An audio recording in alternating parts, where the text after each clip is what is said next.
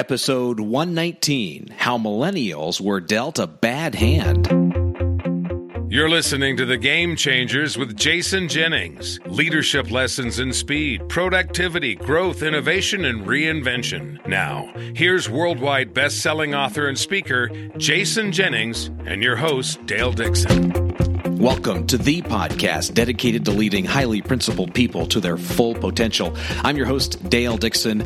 This is The Game Changers with Jason Jennings, New York Times, Wall Street Journal, and USA Today best-selling author of 8 books on leadership, growth, innovation, speed, and reinvention. Welcome to the podcast. Jason, great to be with you again today. Dale, it's great to be back with you. So, how millennials were dealt a bad hand. I have a feeling this is we're going to start off with a conversation about a video that has been really popular for the last couple of months, circulating the internet. Take us down the road on what you want to talk about. Okay. Several weeks ago, I was on Facebook, and I really try to limit my time on Facebook to about, I try to limit it to friends and family and not a lot of business stuff on Facebook. But I came across a video by Simon Sinek, and I recognized the name, and I realized that he and I are published by the same publishing company, Penguin Random House, and we share the same publisher, and so I decided I would watch the video, and it's about a 12-minute video. Anybody who wants to watch it can just Google, if you want, or search in Facebook, Simon Sinek, S-I-N-E-K, and then the word millennials, and you're going to find it. And so I watched it, and I had a number of reactions to it, but before we discuss it, let me kind of give you a 30,000-foot view of what's in the video. First of all, Sinek is not a millennial himself. He's too old to be a millennial, but he's not that far away. And the video, he was being interviewed by a millennial who didn't get to ask many questions, and the audience was composed of millennials, and I found their reactions and their laughter and their identification with what he was saying to be absolutely fascinating. I thought their reaction was as fascinating as what he was saying. But basically, what Simon Sinek in this video on millennials says is that millennials were dealt a bad hand in 4 ways. And then he adds, it's the responsibility of business to accommodate them. And here's what he says. The 4 ways that he says millennials were dealt a bad hand was bad parenting, technology, learned impatience, and the environment. Let me give some of the highlights. Bad parenting, he said, the result is that millennials have become narcissistic. And here's why. He said they were constantly told they were special. They were constantly told they could have anything they wanted. He says they all got into honors classes because of mom and dad's haranguing the administration to get them into honors classes, and the audience hooted and hollered and identified this one. He said they got A's when they didn't deserve them because the teachers and the administration didn't want to deal with mom anymore. He got one that's one of my pet peeves. He said they received participation medals and trophies just for showing up. And he says they weren't stupid because they know that devalued the talented people who worked hard. So as a result, they ended up with low self-esteem. And he said, you ask them what they want in work and job. He said, well, we want purpose. We want to make an impact. We want free food and beanbags. But he said, you give them those things, and they're still not happy. But they end up in a workforce where they're not special, mom can't help anymore, and you can't come in last and get a trophy for it. And so you've got an entire generation dealt a bad hand by their parents. So that's number 1. Number 2, he said they've been dealt a bad hand because of technologies. And I got an insight into me in this one. He said repeated studies have shown that the use of iPhones, iPads, tablets, and devices release dopamines, which have the self-medicating effect of smoking, drinking, and gambling. And I had to pause the video there and think about myself. I know when I am at my most stressed with my biggest to-do list and I don't know which way to go and I'm just utterly frustrated, I mean, I'll take a 4 or 5 minute pause and go and play a video game. I didn't realize that was like smoking, drinking, and gambling. And I mean, I was being relieved by the effects of dopamine. So that one really spoke to me. And he says they're living in a world where getting constant likes on Facebooks, growing their Instagram followers, seeing who's reposted their posts. He said it's like opening a liquor cabinet for teenagers and saying, come get it, kids, arguing that there's always been an age restriction for liquor, but there's never been an age restriction of the internet and devices.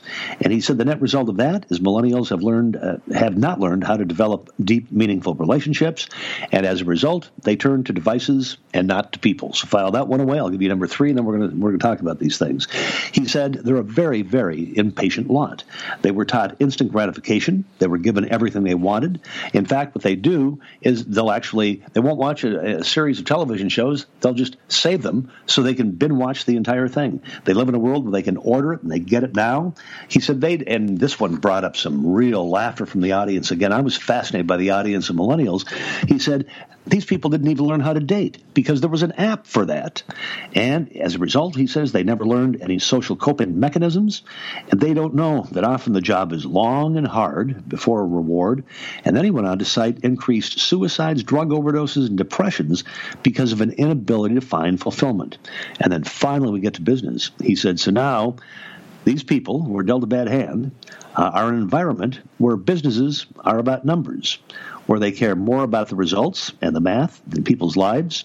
He said business does not help them cope, and they aren't taught the joy of working a long time for something worth having. And basically, he says it's the job of companies to pick up the slack. So there you have it. Bad parenting, technology, learned impatience, and an environment that is foreign to who they are is why they've been dealt a bad hand by the author Simon Sinek. And jump in.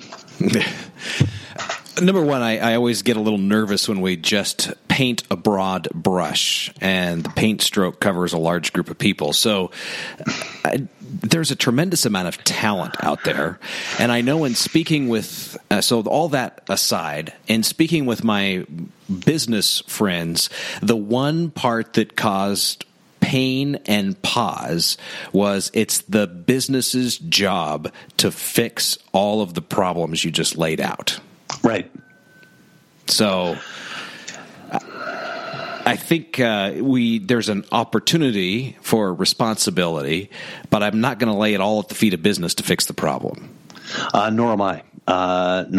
Yeah, you know that I'm actually pretty hardcore. The reason I thought this was worthy is I think anything that we could use, because when I am preparing for a speech, and you've heard me say this many times in many other episodes, and I'm doing my 10 to 12 interviews in preparation for a speech, which means every year I talk to 700 to 1,000 people, and I finally get to the question, what keeps you awake at night these days? What goes bump in the night these days? I mean, what are your big challenges you're facing in business? Inevitably, I would not be an exaggeration to say in 98% of all conversations, I'm getting ready for another speech next week in Tucson, and it came up in all of them. Finding, engaging, keeping, and growing the right people and dealing with millennials. It comes up all the time. All the time. So I think he does a valuable service by maybe offering some insights into the bad parenting and the technology and the impatience that has led to this group of people being a very challenging group. But no, I mean, business are not operating as daycare centers, and they're not operating as primary and secondary schools, and they're not operating as parents. So I don't know it's the responsibility of business to fix all of this. But I do think if business leaders have some insights as to why people have become, or many of millennials have become this way, it'll help them in dealing with them. Now, I would venture a guess we have thousands of millennials listening to the podcast. So I'm gonna play the part of that millennial. Jason, as I walk into my business, hearing everything that you just went through and all those points, and realizing that I need to take some responsibility for my lot in life, where I'm going, what I'm going to do, what's just one thing that I could do when I walk into my job today or tomorrow and start to better understand my employer and how I can engage and get the most out of my work, lead from where I'm at, no matter where I'm at, and have that impact that we all want to have? Well, I would suggest this is like how the cow ate the cabbage story. Understand that unless there's more money coming into the business than there is going out, you're not going to have a gig. Understand that at the end of the day, the people who took the risk to invest the money in the organization have a right to expect a return on their investment, and they are to be honored as invaluable to the business just as much as the workers in the workforce. So if you don't understand those two things, you're not going to fit into any business. Then, if you say that purpose is important to you, well, then be true to yourself. Don't go to work for any company unless there is a clear purpose built around doing something good. We have talked about this in so many episodes. Go back and listen to the other millennial episodes that we have done. So if you say purpose is important to you, then be true to yourself. Just don't take a gig for the sake of taking a gig and complain about it and be disengaged. So find out what the purpose of the organization is. And then I think the attitude that you have to have at all times is you have to be asking the question, how do I create value here? How can I create value in what I'm doing? I don't care if your job is answering the telephones, working in the mailroom, working in customer service, writing code. I don't care what job you have. I think what you have to be silently communicating to people is you understand that everybody's task is to create value. If they don't create value, there's no place in the enterprise for them. And so if you are a millennial, the most important question that you need to ask yourself is, does the business have a purpose? If not, don't be there. Find a company with a purpose, a strong purpose built around doing something good. There are lots and lots and lots and lots of them. I believe that most businesses have a purpose and are trying to do good. They might sometimes not be effective in communicating it, but I think they have it. And then you need to ask the question, how do I create value around this place? And I think you'll be fine. So I go to the amount of research that you've done for the books, for the speeches, for the answer to the question I'm about to ask. And it deals with that great point in the video where Sinek is talking about how he has a conversation with a millennial. How's the job going? Oh, it's okay. I'm just not advancing as fast as I want. Well, how long have you been there? 6 months. So I'm thinking about leaving. And how many overnight successes do you really see through your research versus the amount of time that's really invested to grow and to advance? You know, there are very, very few. I think of one company, O'Reilly Automotive, and because it's a company that's grown for 59 of their 60 years, they have a constant need for talent. A company like O'Reilly Automotive is a place where you can go to work. You can work on the parts counter. 6 months if you've mastered that. Guess what? There is a place for you to go. There's a promotion for you, and that's existed for 59 of their 60 years in company. And according to Greg, their CEO, they've got nothing but clear runway ahead of them. It's a most remarkable organization. So I guess in addition to looking for an organization that has a strong sense of purpose, I think it's the millennials' responsibility. If you want a promotion every 6 months, if you want a promotion every 12 months, you better find a company that is growing by leaps and bounds. We did an episode called Find a Parade and Get in Front, and get with an organization that has that need. I mean, such a need for people in increasingly important positions within the organization that can become a reality for you. I mean, if you go to work for a company that's growing by 1 or 2% a year, or 3 or 4 or 5% a year, guess what? That opportunity is not going to exist. It's simply not going to exist. You're going to have to wait until somebody retires, is thrown under a bus, or dies. And that's one of the reasons that there is just so much politics within organizations, as other people are trying to throw other people under the bus because they want to get ahead. But it's a simple law, I guess, of mathematics, that if an organization is only growing 2, 3, 4, 5% a year, that possibility doesn't exist. So if you're a millennial that has an expectation that you're going to come in, you're going to master a task, you're going to create incredible value for the organization, and 6 months later they're going to give you a position of increasing responsibility and authority, you're only going to find that in an organization that is growing, 10, 15% a year. If an organization is growing low single digits every year, that possibility is not going to exist. And so you've got a match that was not made in heaven. I think one of the powerful things about either the video or now this podcast is it is a conversation starter. Call out the elephant in the room. Where, what are you thinking? Your age, your demographic. Here's what I'm thinking, business owner. Where do we find the opportunities to agree? Where can I better understand you? Where can you better understand me? And this opens up a dialogue, which in and of itself solves so many of our problems when we just work to better understand one another, where you're coming from, where I'm coming from. Listen with a sincere desire to understand. So thanks for doing that for us today, Jason. Thank you. Anything else? Any other closing words for us? Wherever I go, and it's rewarding and fun to see. I bump into a lot of copies of The Reinventors, and if people have not read or listened to The Reinventors, read it, listen to it.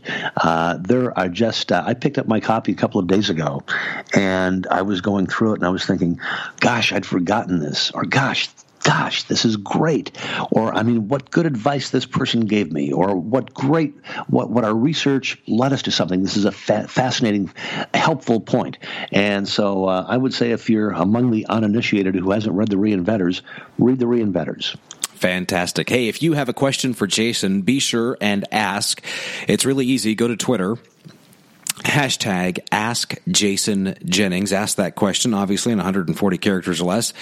Hashtag Ask Jason Jennings. We will answer those questions on upcoming episodes of the podcast. And by the way, Jason Jennings is the author who USA Today calls one of the 3 most in-demand business speakers in the world. You can find out how to arrange to have Jason keynote your next event or leadership conference and learn about his fees and availability. Check out the website, jason-jennings.com. Click the contact button and follow those instructions. This is the podcast dedicated to leading highly principled people to their full potential, the Game Changers. Go out, have a conversation with a millennial. You've been listening to The Game Changers, leadership lessons in speed, productivity, growth, innovation, and reinvention with business thought leader, best-selling author, and keynote speaker, Jason Jennings. Read Jason's most recent New York Times bestseller, The Reinventors, and visit his website at jason-jennings.com.